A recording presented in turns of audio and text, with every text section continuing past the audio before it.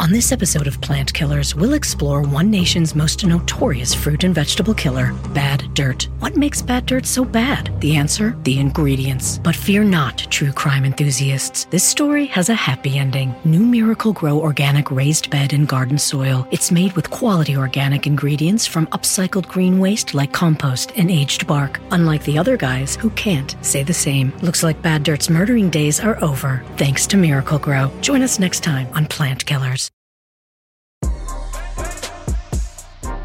Hey, this is DeRay, and welcome to Pod Save the People. In this episode, it's me, Brittany, Clinton, Sam, as usual, but we're doing something a little different. You asked and we delivered. We are going to have a roundtable discussion about all the Democratic candidates. So it's all of us. We talk about one piece of news that's about the elections. It's important, but we wanted to talk about the whole field before Super Tuesday. Let's go. Hey y'all, it's the news. This is Brittany Packnett Cunningham at Miss Pacyetti on all social media. And this is Sam Sinyangwe at Sam Sway on Twitter. And this is Clint Smith at sleepydag.clintSmith3rd.com.org. It's not even .com. I'm so tired. And this is DeRay at DIY on Twitter. So y'all, there was a fight in Vegas between the last time we recorded and today. And I'm not talking about the fight in the boxing ring, if you know what I mean. I'm clearly talking about the knockdown, drag-out situation on stage at the Paris, Las Vegas during the Democratic debate. I mean, just purely from a comedic standpoint, this Dem debate paid off in ways that the previous 5 have not. Because, oh my God, the bars that were dropped, the gauntlets that were thrown, the amount of back and forth between all of the candidates was fascinating, and the gloves were off. It wasn't even like a boxing fight. It was MMA style, like just all in. Oh, and Elizabeth Warren was the definitive winner. This was all Elizabeth Warren. I was like, woo, Liz. She came out swinging. She was like... Coming out swinging. I love that they put her next to Bloomberg. Was that... I don't know if it was intentional. Did she draw straws? Like, how do they organize that? Give him to me. Yeah, she just turns over. I want him. Like, looks at him and then just, like, knocks him out, you know, in front of the world. The 9th richest person in the country or the world looks at him, like, doesn't waste any time and just, like, completely knocks him out in, like, 2 lines. I think she was in the green room, kind of like how we used to be in the lunchroom as kids, like trading food until we got the thing that we really wanted. Like, you got to trade up for this and then trade up for that, and then you finally get the one that you really want. I feel like she did that for the spot, because if you go back and you watch the beginning of the debate, the early matchup very clearly was Bernie and Bloomberg. And they split screen the two of them, and the moderators are asking a question of Bernie about Bloomberg, and they like pit the two of them against each other immediately. And 30 seconds into Bernie's answer, Elizabeth's hand goes up, and as soon as that hand went up, I was like, oh, she's about to give it to him. It's coming. It's here. I want every bit of it injected into my veins. I was so ready for her to take it to him. And she did. What's great about her, too, is that her delivery is just so solid. Like, she's, like, perfected the, like, this is intense, but I'm not yelling. Because some of the people on stage, they're, like, yelling. You're like, okay, I'm, like, losing the message because you're screaming. Or, like, you know, Klobuchar got all worked up being like, you're calling me dumb. It's like, he didn't call you dumb, but he did remind the world again that you did not know the president of Mexico. But she just, like, has mastered can we talk about, I was actually embarrassed for Klobuchar when she did that self-trivia question thing. Where she's like, how many people are in the Knesset? Da-da-da. You're like, Amy, you can't ask yourself the questions and answer them as some, like, example of you being well-informed. I have not seen a hatred like the hatred I saw between Amy Klobuchar and Pete Buttigieg. And I can't tell how much it's like coming from both sides, but like Amy was ready to sock that man. She was ready to knock him out. I was watching and I was like, she's really about to punch this man. She about to knock him in his jaw with his smug McKinsey self. I don't know if she was going to punch him as much as she was going to give him that, like, maternal, like the maternal joint. Like, you know, moms don't like punch young men when they get out of line, or like, I thought she was gonna like grab him by the collar and be like, look here, young man, have a seat. Humble thyself. I was like, oh geez. It was so clear that no one has talked to Mike Bloomberg like that in like 40 years, if ever, right? This man got $60 billion. Ninth richest person in the world. When you are that rich, nobody talks honestly to you. Nobody speaks with that. Nobody comes for you because people need your money, or they know that you can ruin them in a range of other ways. But it's also interesting, right? Because it demonstrates the dissonance between like how someone is able to portray themselves through ads and then like how they look live and in person when somebody is the redlining, the NDAs, the stop and frisk. I mean, we're going to talk about this more, but it was laid out there and it needs to be, and it should have been. But I just had a moment where I was like, nobody's ever talked to him like that. And if nothing else, I'm glad that somebody finally did. And that's the thing. It's like this election is like fundamentally about who is going to hold wealthy, elite interests and some of the most privileged people in society accountable for the ways in which they've just structured the economy, structured our political system to their own advantage. And I think Warren demonstrated that she can do that, right? And she did do that. And it didn't take her longer than like 3 minutes to do that.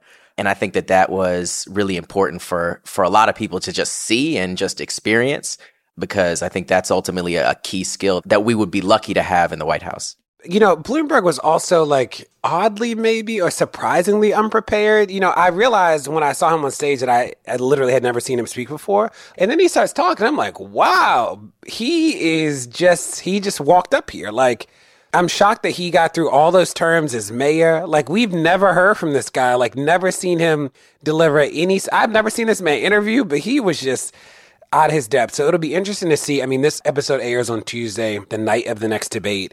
So it'll be interesting to see what he brings on this one and who he swings after, considering he's spending so much money to put his name out there. I do think what I found most fascinating about, you're right, his almost surprising lack of preparedness is that I was actually really offended by it, because it felt like having to stand up for your values, having to explain your past, having to declare your plan, having to communicate with the American people was a nuisance to him, something that was a hurdle to get over rather than an important step in the democratic process. So why prepare when I can just buy ads and give whatever message I want without ever having to be held to account to a specific answer? Why, get out there and really meet people if I can just inundate you with my image and my name, so much so that I can ride name recognition all the way to the White House? I was actually deeply offended because it felt like he was standing up there saying, I've been able to buy my way onto this stage, so why would I need to prepare? Why can't I just buy my way into the White House? And I've said before that I'm committed to trying to get Trump out of office. But Bloomberg is a really, really, really, really, really hard sell for me, especially, not because of, but especially after that debate performance. If he had come through and had some reasonable answer to the things that he was held account on, and a reasonable answer would have included sincere apology, acknowledgement of his behaviors, both around stop and frisk and, let's be clear, around the several NDAs that he had that women in his company had been forced to sign. If he had come with some kind of acknowledgement and apology and a plan for how things were going to run differently, then at the very least, I would be open to nah, I'm lying. I probably wouldn't have listened to it that much, but at least he wouldn't have offended me as a believer in democracy and as a voter, as somebody who believes that my vote is valuable and therefore candidates should have to earn it. It just doesn't feel like he's approaching it that way. And I could be wrong, but that's certainly how it all read to me. And at the end of the day, this is all just too serious for anybody to get up there in a cavalier manner whatsoever. So I was deeply disturbed by what I read into his debate performance and his lack of preparedness. And it was just a reminder, the conversations about Bloomberg, and I think several conversations on that stage, were a reminder that we don't need to just worry about how someone wins and whether or not they can win, but how they will govern. And if they run businesses, organizations, or campaigns that are dysfunctional, not inclusive, that create hostile work environments, then that is how they will run the country, because the past is indeed prologue. And I just think that we need to continue to pay attention to not just who can win, but also who can govern effectively and with the kind of values that we want. So we're going to do a bit of a different take on today. We've had several folks request of us a roundtable talking about all of the Democratic primary candidates that are left. And if you are tuning in today and you have requested that, your request is being granted. So we're just going to have some casual conversation about what we think about where they stand, the values that they hold, whether or not we see them as doing positive things for the country moving forward. And just as a reminder, this process is absolutely sacred. I was really pleased to see that the state of North Dakota and several American Indian tribes in North Dakota have settled a voter ID lawsuit, or a couple of them actually, in favor of the indigenous people across that land. The suits essentially were brought by the Spirit Lake Nation and the Standing Rock Sioux tribe, and several individual voters who were contesting state laws that mandated voter IDs. The reason why this is incredibly discriminatory in indigenous communities is the fact that there are many ways in which indigenous people have been prevented from gaining access to traditional identification documents. And a lot of folks on tribal lands do not have regular street addresses. People have P.O. boxes and other forms of ID that previously were not meeting the mandate set by the state. And so the agreement comes right after the North Dakota governor formally approved emergency rules that does a number of things, but in particular will recognize various forms of tribal identification. And this new consent decree promises that North Dakota will, quote, ensure all Native Americans who are qualified electors can vote, relieve certain burdens on tribes related to determining residential street addresses for their tribal members, and issuing tribal IDs. So as we continue this conversation on these presidential candidates, just a reminder that none of us should take this for granted. Yes, we speak about these things jovially, but sometimes that's because we need to laugh to keep from crying. And sometimes that's because we should never forget that joy is an important part of life. But obviously, this decision before us and the process that lays it out is incredibly important. One of the things I want to bring up about voter ID is that also recently there was a 3-judge panel, an appeals court, that overturned the North Carolina voter ID law, which is a good thing. What the court noted unanimously is that the law had racially discriminatory intent. And this is how insidious the GOP has been around voting, because as you know, if more people vote, the Dems will always win. So the Republicans have two options. They either convert people to the party or they suppress the vote. And they're clearly not converting people of color to the party. They're not growing the Republican base. They are suppressing the vote on the left. But one of the things that the law did in North Carolina that got overturned that's so wild is that they actually banned, one of the goals was to ban public assistance IDs. And the rationale from the Republicans was that public assistance IDs shouldn't be allowed because the federal government makes the rules for those IDs. So the reliability of those IDs could not be validated by state officials. You're like, what?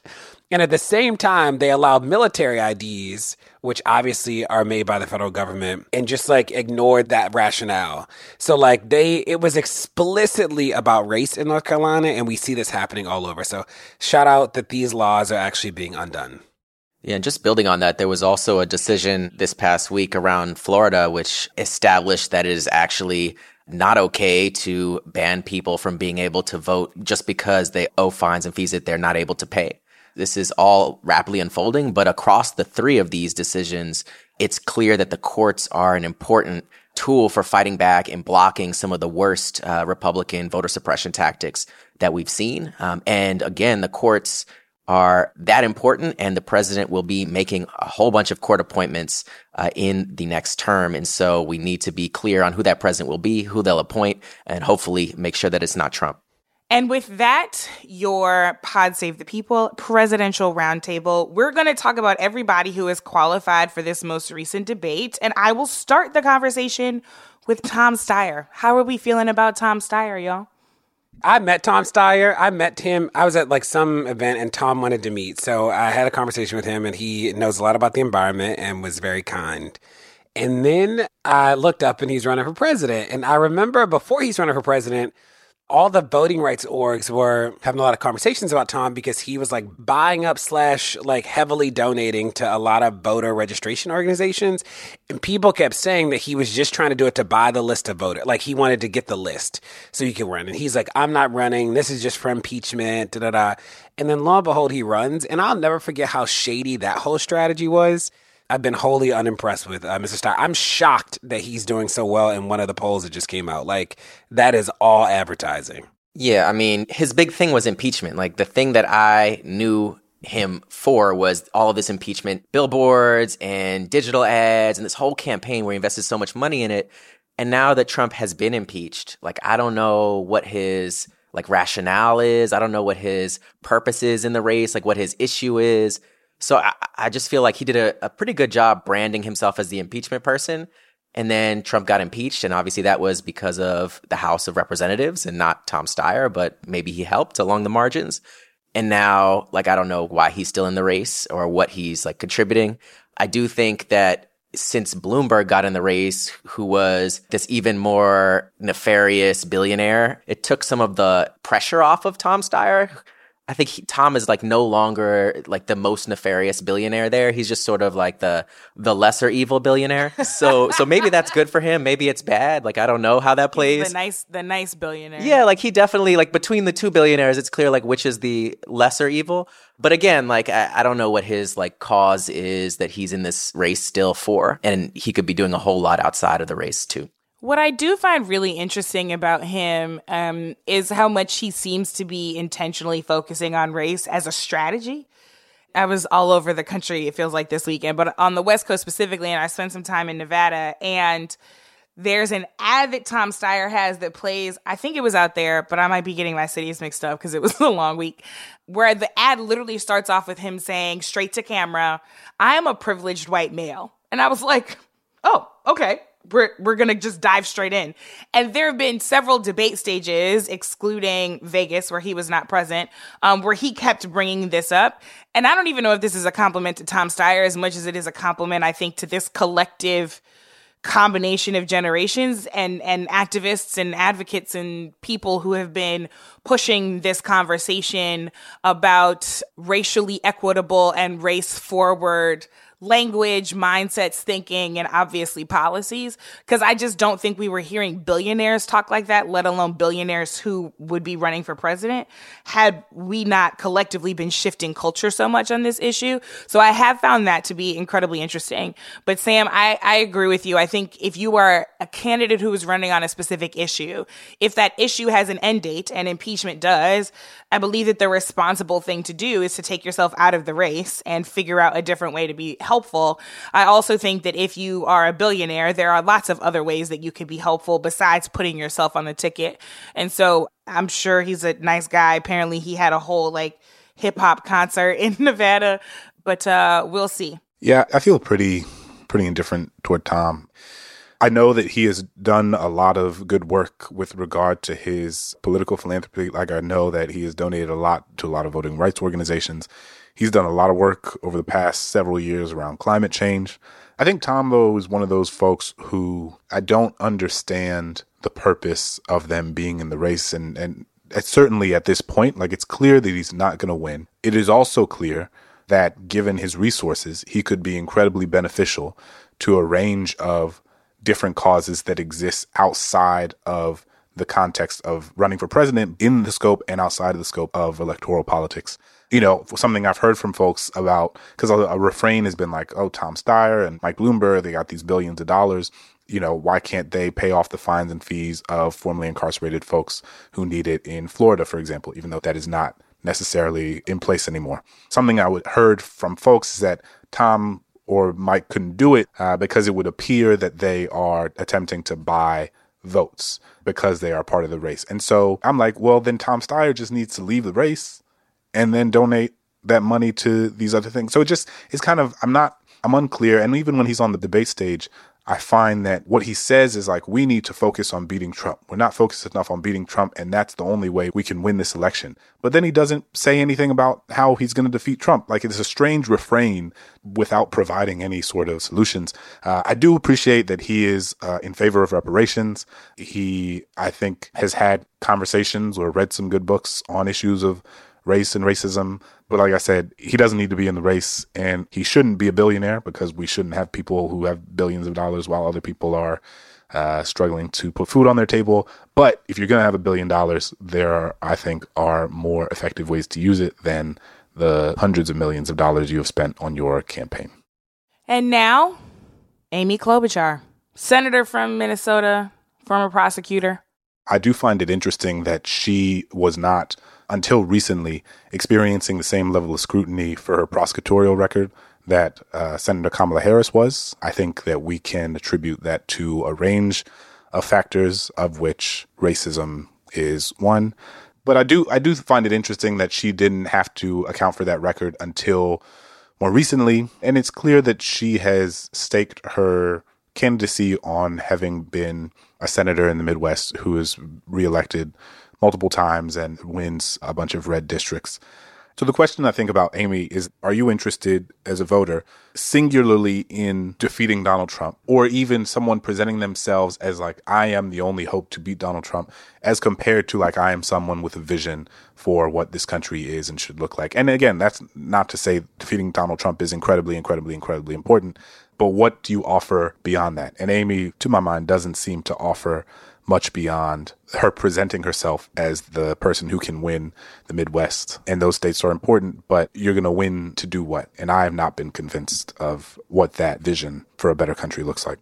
Yeah, Clint, I think you hit the nail on the head, that I'm really just unclear on the America that she wants to take us into, versus feeling like I know, I'd say, a bit more about what she thinks about the America that we are currently in. Although I feel like so many of our experiences with her on major stages, major platforms, town halls, debates, exclusive interviews, video from major speeches that she gives, a lot of those seem to be more focused on a kind of soundbite humor to present her as relatable and, frankly, not forgettable, which I think she definitely was before a pretty memorable debate performance in New Hampshire.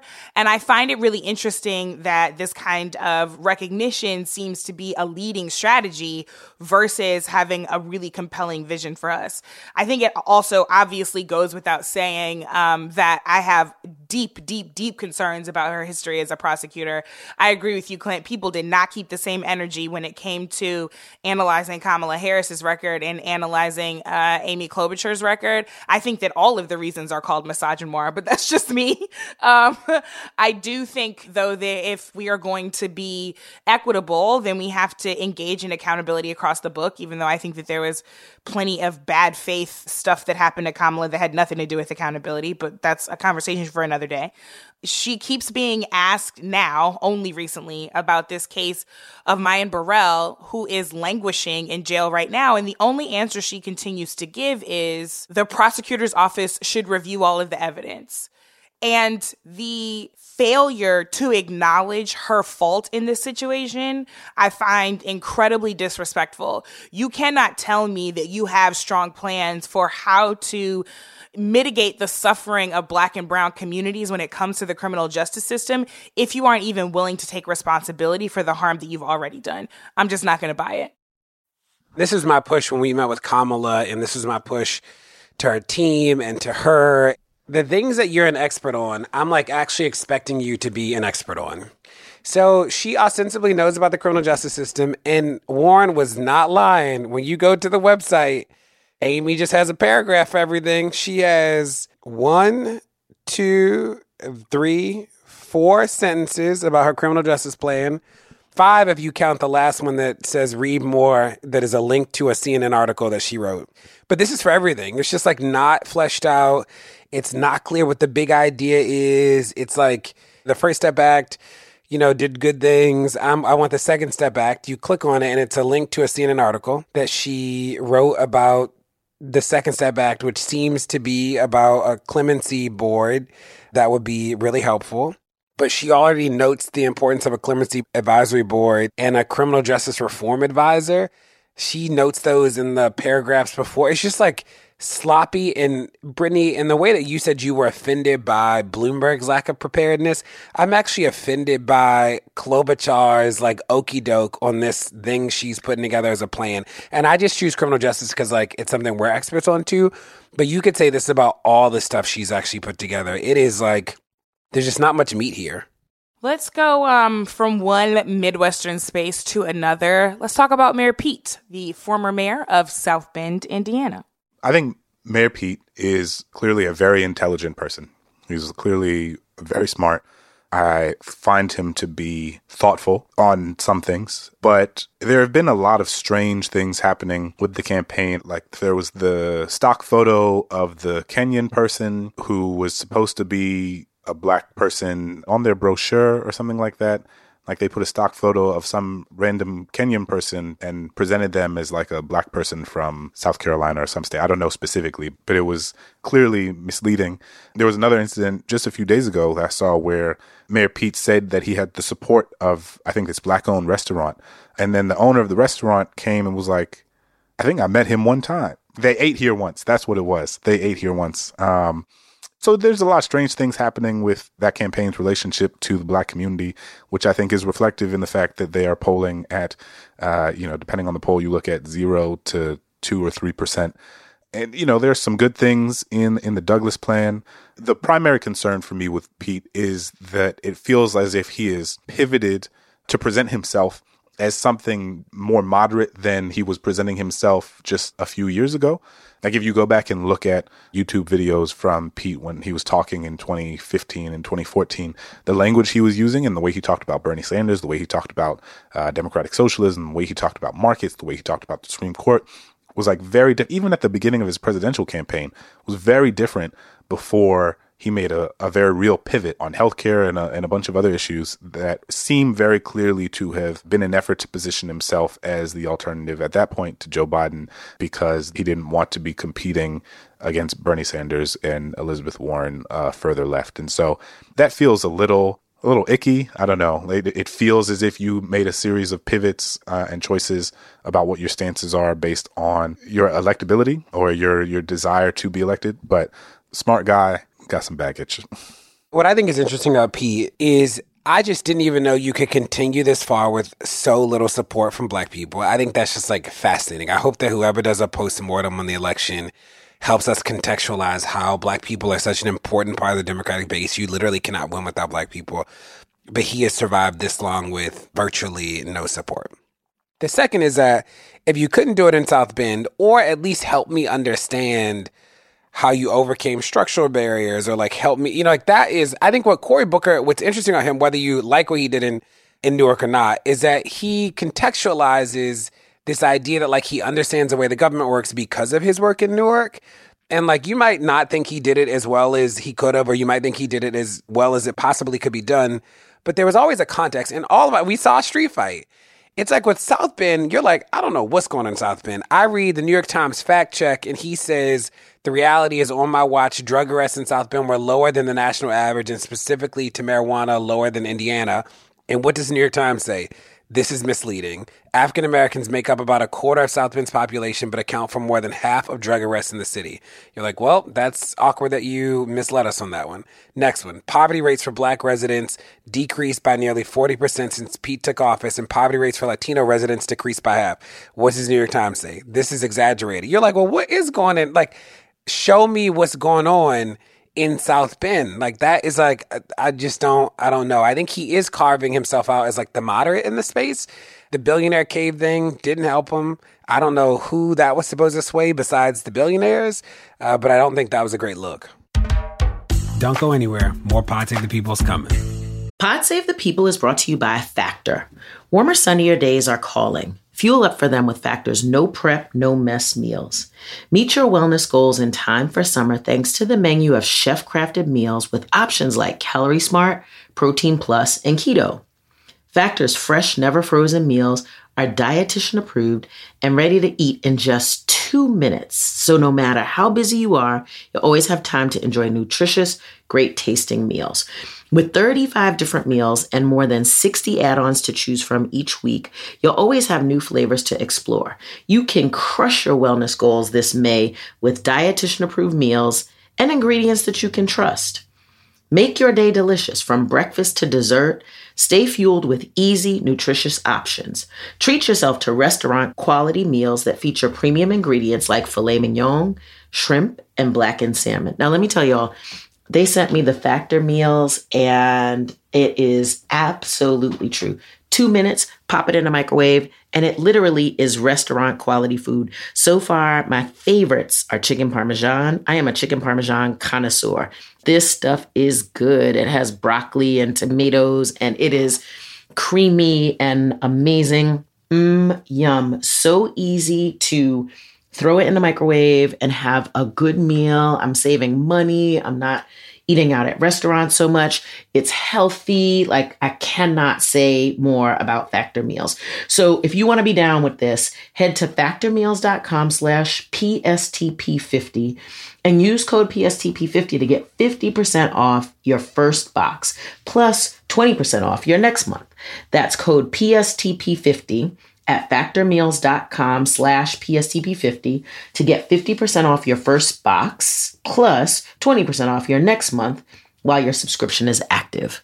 I'm Roman Mars, host of 99% Invisible. I love the book, The Power Broker, the epic biography of former New York City planner Robert Moses. So I'm breaking it down 100 pages at a time and talking to special guests about why this book matters, like Representative Alexandria Ocasio-Cortez. I actually think if it wasn't for Robert Moses, I probably wouldn't have run for Congress. Listen to 99% Invisible's breakdown of The Power Broker every month on the 99% Invisible podcast feed. I live by routines, but I especially love my same-day delivery routine with Shipt. And my shopper knows this about me. When Sunday rolls around and I place my weekly stock-up order, Joe sends texts from the aisles. Wilted lettuce? Nuh-uh, hard pass. Deal on my favorite sparkling water? Whew, grab 2. Fresh flowers just because? Sounds like a delightful idea. If you love routines that work for you, get Shipt same-day delivery. Shipt, delight in every delivery. Learn more at shipt.com/hi. Pod Save the People is brought to you by BetterHelp. Now, y'all, the beginning of this year has just been a lot going on, like from work and family and friends and just, the weather's been awful in New York City and Baltimore. There are a lot of stressors happening, big and small. And when we keep them bottled up, it can start to affect us negatively. Therapy is a safe space to get things off your chest and to figure out how to work through whatever's weighing you down. If you're thinking of starting therapy, give BetterHelp a try. It's entirely online, designed to be convenient, flexible, and suited to your schedule. Just fill out a brief questionnaire to get matched with a licensed therapist and switch therapists anytime for no additional charge. Get it off your chest with BetterHelp. Visit BetterHelp.com/people today to get 10% off your first month. That's BetterHelp, HELP.com/people. It's that time of the year. Your vacation is coming up. You can already hear the beach waves, feel the warm breeze, relax, and think about work. You really, really want it all to work out while you're away. Monday.com gives you and the team that peace of mind. When all work is on one platform and everyone's in sync, things just flow. Wherever you are, tap the banner to go to Monday.com.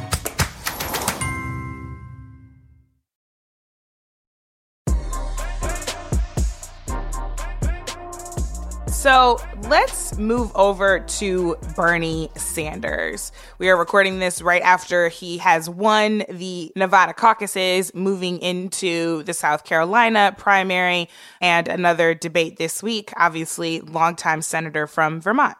So Bernie Sanders, we've talked about him a couple of times over the past, what has it been, like a year and a half or so.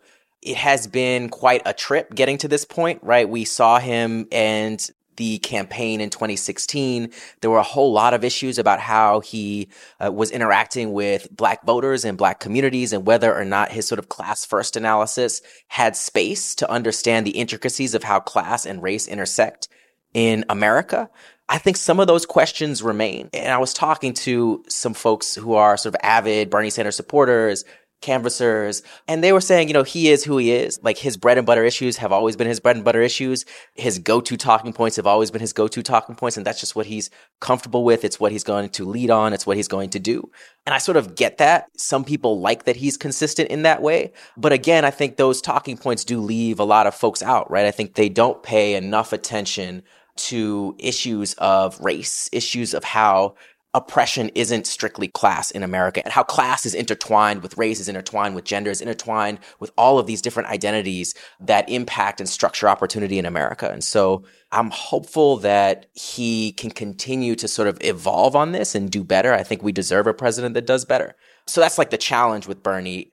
I think that there is a opportunity with Bernie as well, and that is that I'll speak for myself. I think that he has and his team have been the best organizers so far that I've seen. When I was in Iowa, right before the caucus, I talked to a bunch of people who were on the ground there, and they were saying that they had door knocks from Bernie volunteers like every single day, but nobody else had knocked on their door, or it was, every single week from the other candidates. And so there's just like a frequency and intensity, a scale of the organizing campaign that Bernie has built that I think is probably the second biggest other than what Obama built. But again, it's still impressive and is important to thinking about who can win in the general election, who can mobilize people in the general election, and then ultimately who can keep the pressure on elected officials and Congress to pass, a progressive agenda. So I think that's an asset that Bernie brings to the table that is very important and needs to be weighed in the calculation. I agree with you, Sam. There is no discounting the appeal that Bernie Sanders has made and the incredible ground game of his team. I think that being somebody who campaigned in 2016, you would think that he'd use those 4 years well. And clearly he did, right? In the same way that we would talk about an athlete during the offseason, training and preparing for the next go round. It is very clear that the Sanders team did that and has been continuing to do that on the organizing front.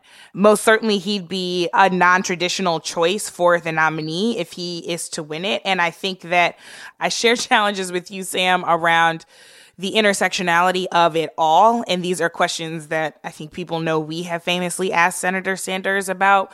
And I continue to have these questions. But I do think the biggest question for me is, if he were to win the White House, who would he hire? And I have that question both from an intersectional framework. There is clearly a very diverse coalition, especially of young people, that has been knitted together by this campaign. How are those folks going to be heard and have the power to act? But I'm also thinking about whether or not there are going to be enough folks in that White House who really understand how to massage Washington into action, because I still have open questions about how much Senator Sanders has accomplished during his career. It's been a very long career, and I think that he stands for a lot of the things that I believe in, but standing for something and holding a value and actually turning that value into policy and being the leader of that on bills, not just amendments, on packages, right, on operating with a lot of different kind of people and not just being a contrarian for the sake of moral purity. I have real questions about his ability to be effective on the policy front on these incredibly ambitious, but I think important policy goals. And I think a lot of that comes down to who your team is. So I've just got some questions about who would be running things in that White House and how would that team ensure that they were really able to move the ball all the way down the field. So I will say that I've been really struck by, particularly after Nevada, the scale and vigor of Bernie's organizing and just the way that it has invigorated so many young people who have otherwise or are otherwise disillusioned with electoral politics. And I think he has tapped into something that is very real. Issue specifically, one thing I really appreciate from Bernie is that he is the only person in the presidential race when it started and at this point who believes that people who are currently incarcerated should have the right to vote. And I think that that is absolutely right. And I am impressed and I appreciate that he is not taking the route that feels politically palatable, but instead that he is expanding and pushing the conversation and forcing us to ask, like, well, why shouldn't incarcerated people be able to have the right to vote if their bodies are counted toward the population of people in that district? I appreciate that, and I think it's a microcosm of different areas in which Bernie has pushed the conversation in a different direction. And I think it is important to acknowledge that every single candidate on the stage, having some of the positions that they do with regard to healthcare and immigration and some other things, what is considered the moderate positions of those have been pushed further left because of how he ran in 2015 and 16. I do share concerns around what implementation looks like for a lot of these things. I think we are all, as I mentioned, deeply indebted to Bernie for pushing the conversation around so many progressive issues further to become more progressive than they otherwise would have been. So how can we create a space that is at once pushing the conversation in a more progressive direction, but is also not actively antagonizing people? I think there are some people you need to antagonize, and I think that there are some people who you need to bring in. And that is the question for the Sanders campaign, and will be certainly if he's the nominee. Like, how do you bring folks in who might not be there with you right now? Some people might have real questions about their health insurance. And if they're not Team Medicare for All, it shouldn't mean that they are neoliberal sellout, right? Like, there has to be a space for thoughtfulness and conversation and nuance from that campaign and its supporters in order to ensure that folks who are otherwise sympathetic to and agree with a lot of the stances that Bernie has feel like they have a place to come into that space. I have a lot of questions about the how of Bernie. This stems from our meeting with him in 2016. I think that largely remains the same. I think that he has done an incredible job of giving voice to a set of issues and helping to ground a set of issues and making people believe that they're possible. I think that is undeniable. I will push a little bit. I get a little frustrated by this idea of like the movement Bernie started, because I'm mindful that the rhetoric around wealth, like, that was Occupy. Occupy, it was people in communities who were tired of the billionaire class and who laid the groundwork that people like Bernie benefited from. It was the protests in 2014 that changed the conversation around the country about race. And it's weird that the public conversation has ceded the incredible work of communities to something that like one person started. That just is weird to me. I'm mindful that like communities started these movements and politicians have bottled that and tried to figure out how we have structures respond to the energy of movements. Yeah, but like, I just don't know if this is a case of a politician starting a movement. I think that what is true, and Sam, you nailed it, is that they have mastered the organizing part of it. That they like saw it, they saw what was happening, they took risks before anybody was willing to take them, and they organized. And I think that's incredible. I think that there is going to have to be something soon about how we communicate some big ideas around healthcare. Because I think that the right will say, like, with Medicare for All, that you're taking away people's health care. And while we know Medicare for All or any single payer will, like, give everybody health care, they might technically lose their private insurance or just not have their private insurance anymore. And, like, I don't think a lot of people understand the healthcare conversation really at all. This is, like, not a critique of Bernie as much as, like, we just need to figure out this messaging for Warren and him. Amen. All right. Joe Biden, former vice president of these United States of America. Big Joe. I'll say 95% of Black people I speak to over the age of 50 are voting for Joe Biden. We'll see what it looks like. I mean, South Carolina is coming up.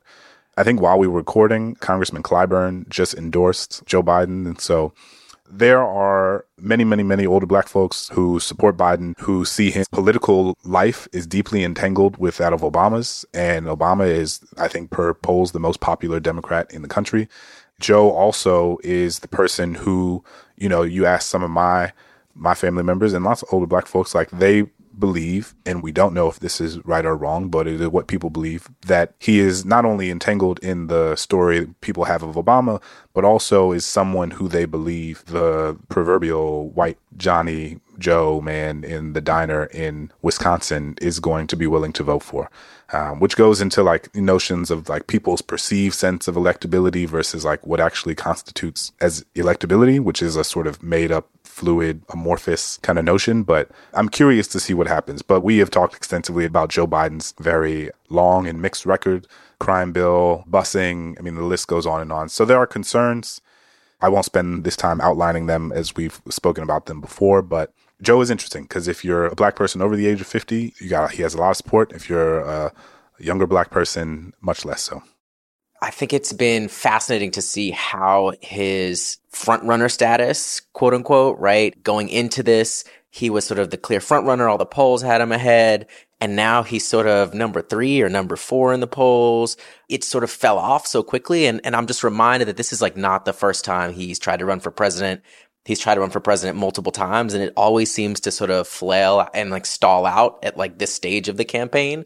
I don't know what's going on to explain that. And to your point, Sam, Nevada is the best finish that Joe Biden has ever had in a presidential primary that he's running.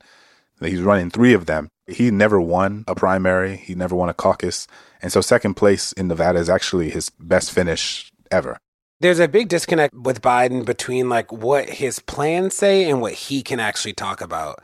So now read his plan. It's not necessarily the boldest plan around criminal justice or around race or around education, but it is, solidly left. But when he talks about stuff, you're like, Joe, what are you talking about? Like, I'm never convinced when he talks about criminal justice. When he talks about race, when he talks about the crime bill, it's like very platitudinous. I think he's safe. I think what you're going to get out of Biden because he's been around for so long. And I think that is comforting to people. Whereas there's some of the other candidates who they've just literally never been an executive before. So you don't really know how they're going to make decisions because you've never seen it. When I think about Joe, I'm mindful that all of these people would be better than Trump, but I'm not thoroughly impressed with Biden. I think, honestly, in a different way, one of my major open questions for Vice President Biden is the same open question that I have for Bernie. It's who will the team be? Obviously, he's got a track record of getting certain things done. There's so much to do in undoing what Trump has done, as well as advancing us on the things that really matter, that Trump did not cause, and that were in place before him. And so I'm just really curious about that. I think you're right, DeRay, in that there's a level of nostalgia and comfort that people have with him. I am looking very closely at South Carolina because there are obviously infinite number of possibilities that could come out of this. But the prevailing story has been that South Carolina will belong to Joe Biden.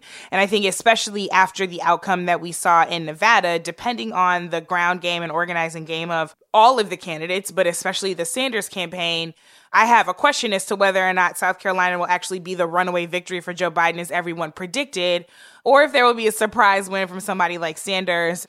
But clearly he brings a lot of comfort to people. And I think all the time about the Black voters my mother's age and my grandparents' age who remember a time when the franchise was even less secure than it is now. And how Black people have so often had to make a choice that is the most comfortable that they can surmise, even if it is imperfect. And there are no perfect politicians, but I think that there is a capacity that Black folks, especially older Black folks, have to accept and appreciate Joe Biden for not only being number 2 on Obama's ticket, but having a Black president's back, right? And not letting his ego supersede the leadership of a Black man. And so a lot of the affection, I think, comes from that. And clearly the Biden campaign knows because we hear about his time in the Obama White House all the time. So I have a lot of open questions about him. And I'm really, really curious to see what South Carolina does as far as whether or not they will choose a level of comfort and familiarity, which is not something to be trivialized because people do that out of necessary survival, or whether or not folks will go for something more bold. 2 candidates left. Let's go to Mike Bloomberg, former mayor of New York City. I don't have much to say about Bloomberg. He didn't take the debate serious. I think it's gross, the amount of money that he is pouring in. I just read literally right before we started, an article came out that he is paying almost 500 people $2,500 to post on social media about him, which is wild. So I'm offended by his brazen sort of Trump-like lack of memory around his role in Stop and Frisk. That's just so wild to me. He's just oh, it wasn't really bad. I changed my mind. You're okay, buddy. So hopefully he's not the nominee. I'd agree. I had a hypothetical exercise that I did for myself after a lot of these clips came out. And I was thinking the comments on redlining that he made, the comments on Stop and Frisk, and really the way he has misled people to think that this is a thing that he inherited and was a passive participant in instead of something that he perpetuated and expanded and didn't stop until a judge forced him to. And then also the NDAs and the way he spoke about that. I mean, and I had a moment where I was like, if this were Trump, how would I be responding to it? And how would I be thinking about it? And I don't even have to necessarily explain what that is, but part of what I think is important is I'm not saying that Trump and Bloomberg are the same. I do not think that is true. I think there are differences. I do think that Mike Bloomberg's record is the perhaps most concerning of all of the candidates in this race. And I think that what his candidacy represents, if it were to be successful, is deeply unsettling about the role that money can play in politics. It's early yet. I don't know. We don't know what will happen. But I agree with DeRay that I hope he is not the Democratic nominee. Last but not least, Senator from Massachusetts, Elizabeth Warren. So I should start by saying I was disappointed by the way that her campaign rolled out with the video and the story of her understanding of her own Native American heritage. I think it was very hurtful to many Native American people I know. And to her credit, Elizabeth Warren apologized and has made a very real and concerted effort, as I can understand, to engage with the Native community and bring in and lift up the voices of these Native folks. But I do need to name that as something that was concerning when her campaign began. That said, I find Elizabeth Warren to be the most thoughtful, curious, and intelligent candidate on questions of race in this primary. I don't think it's even close at this point, certainly with Kamala and Corey out of the race. I remember it might have been 2014 or 2015 that she made a speech about the history of housing segregation and was talking about redlining in a moment where it wasn't right now we're in this moment where people on the debate stage talk about redlining and the wealth gap, the history of housing segregation and all of these things. And we can almost take for granted the extent to which these conversations are actually very new in this type of arena, in this type of space. This was not the case last debate cycle, and certainly not the debate cycles before this, that people were having conversations about redlining without having to specifically define it and outline what it is, and that there is a larger understanding in the broader public about what some of these issues are, thanks to a lot of writers and journalists and scholars and activists over the last several years. But I remember that Elizabeth Warren gave that speech way before it was familiar to the ears of many people. And I found that to be really impressive. And I think it is reflective of a larger thoughtfulness and willing to listen to the Black community. I see the people she surrounds herself with and the people who are endorsing her. The thing that I appreciate most is that she seems so earnestly willing to listen and to learn and to evolve. And as she is learning new information and taking in the considerations of a lot of people. Like in the last debate, I remember when she talked about housing, she was centering the lives of Black folks. When she talked about the environment, she was talking about the Black communities and brown communities on the front line. When they talked about healthcare, she was talking about home health aid workers and how they make so little money. So I appreciate that she is bringing in an analysis around the systemic way that racism functions without it necessarily or specifically being tied to the quote race question or the criminal justice question. Part of my life is studying criminal justice, so that's not to say that's not important. But I do appreciate that she is bringing that frame and analysis into every issue. And I just find her to be a really thoughtful, earnest candidate. So I, like a lot of us, have met with or spoken with a good deal of the current and former candidates this time around. And there were two things that really struck me about my conversations with Senator Warren. One was that I had pretty direct feedback for her on this was early on in the game when her Black maternal health care plan had been announced. And one of the things we talked about was the difference between punitive measures and corrective measures for hospitals that were not doing this right. And I thought a lot about my own experience as a teacher under No Child Left Behind, where as it was implemented on the local level, often things that were supposed to be corrective, so to provide people instruction so that they could go do better, instruction, resources, support, etc., those were the very things that were removed. And the punishment ended up trickling from teachers who needed that support to students who then didn't have teachers who were better trained.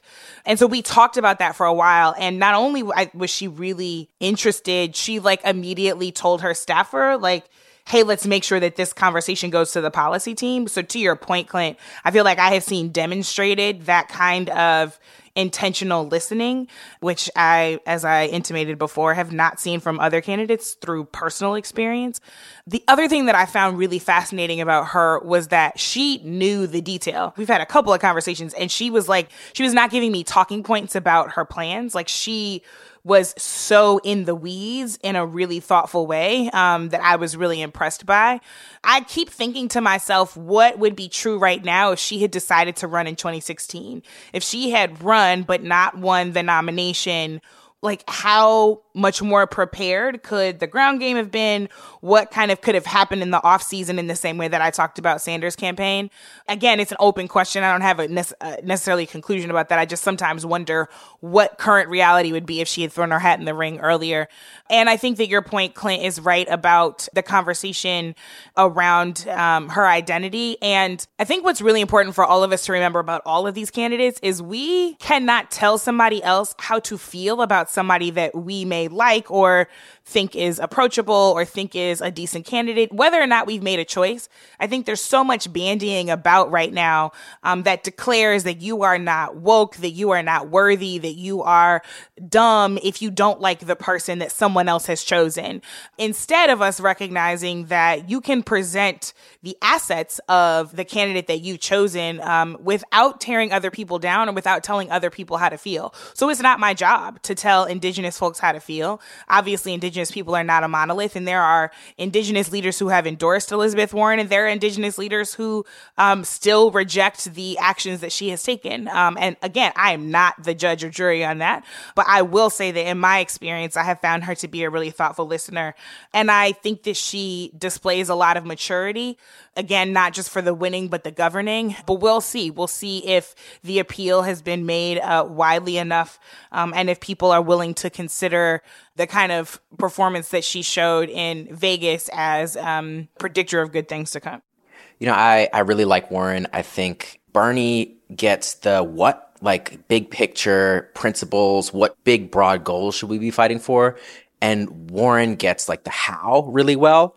And I think that the how, right, the details of how are you actually going to craft this legislation, what aspects need to be in it to make sure that it broadly reaches communities, especially those communities that have traditionally been left out, even by, quote unquote, universal programs. And then the how of how are you actually going to move this through the legislature as president? How are you going to lead on that? What is the strategy? Are you going to abolish the filibuster, which Warren supports doing? Many of the other candidates do not. As we know, that's like critical. Like anything you're talking about plans and policies, like none of that's passing without the filibuster getting removed. And we just like know that. It's our experience. We've lived it. We've seen how the filibuster has been used. Like this is not like rocket science. Like it's just, we're not getting 60 votes unless you could show me a different Senate map. But again, like the how matters, the details of what can you do through executive action? What do you have to do through legislation? What are you going to be ready to do on day one, understanding the intricacies of the system, the intricacies of policy? I think Warren gets all of that. And so I think she's the most prepared to govern on day one. But again, like, as you said, Brittany, she didn't have that head start in terms of building sort of a ground game. I think, Bernie has shown an ability to mobilize and organize constituencies that Warren has struggled with, right? I think even among young people, a lot of young people support Warren, but even more seem to be supporting Bernie. And Latinos as well, right, have overwhelmingly supported Bernie, at least in Nevada. We'll see how that sort of evolves throughout the primary. But again, I think Warren gets the how, she gets the details. The details matter, and they will affect people's lives. Yeah, I like Warren. It is the combination of a set of promises and a plan to deliver them that I think is appealing. I think we would all sort of push them a little bit, both her and Bernie, on the education plans. I think that we'd push them a little bit both on the criminal justice plans. But I'm mindful that we'll be going into a Congress that is likely one that is still one where you have to convert people and work, not even across the aisle, but there's some people on the left who don't even believe in some of these things. And I think that she might be best positioned to sort of build a team and a coalition to do that. She's such a deft debater and like so clear and so focused. And I just have to name the thing that we all know is that if she were a man, this would be completely different. The sexism and misogyny that people have have thrown her way is just sort of wild. So, like, even after that last debate where people are like, she was angry, you're like, first of all, everybody should be angry. Second of all, she was so chill. Like, she was focused. She wasn't. There were people on the stage who literally were yelling, who were screaming, who cut people off. And I thought her defense of Amy was brilliant. Like, that is a leader to me.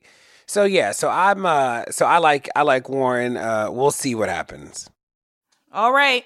We've officially gotten everybody mad at us for some different reason. But what should be true in every primary is that you don't let polls or pundits, even us, tell you how to think, feel, or vote. We're just sharing our thoughts, hopefully some provocations, things for you to think more about, to do more research on, to look more into. But at the end of the day, what we really want you to do is make sure that you show up and vote. Check your voter registration at vote.org. Figure out what the rules are in your state. Figure out what is necessary to be registered for in time for the primaries and most certainly in time for the general. And make sure that no matter who you support, that your voice is heard. Well, that's it. Thanks so much for tuning in to Pod Save the People this week. Tell your friends to check it out. Make sure to rate it wherever you get your podcasts, whether it's Apple Podcasts or somewhere else. And we'll see you next week.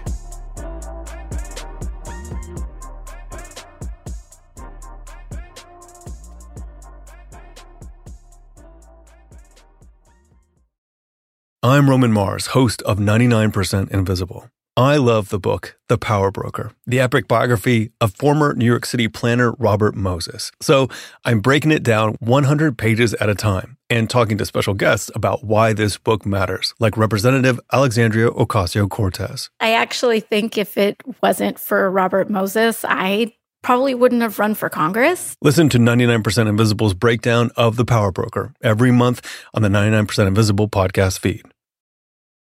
It's that time of the year. Your vacation is coming up. You can already hear the beach waves, feel the warm breeze, relax, and think about work. You really, really want it all to work out while you're away.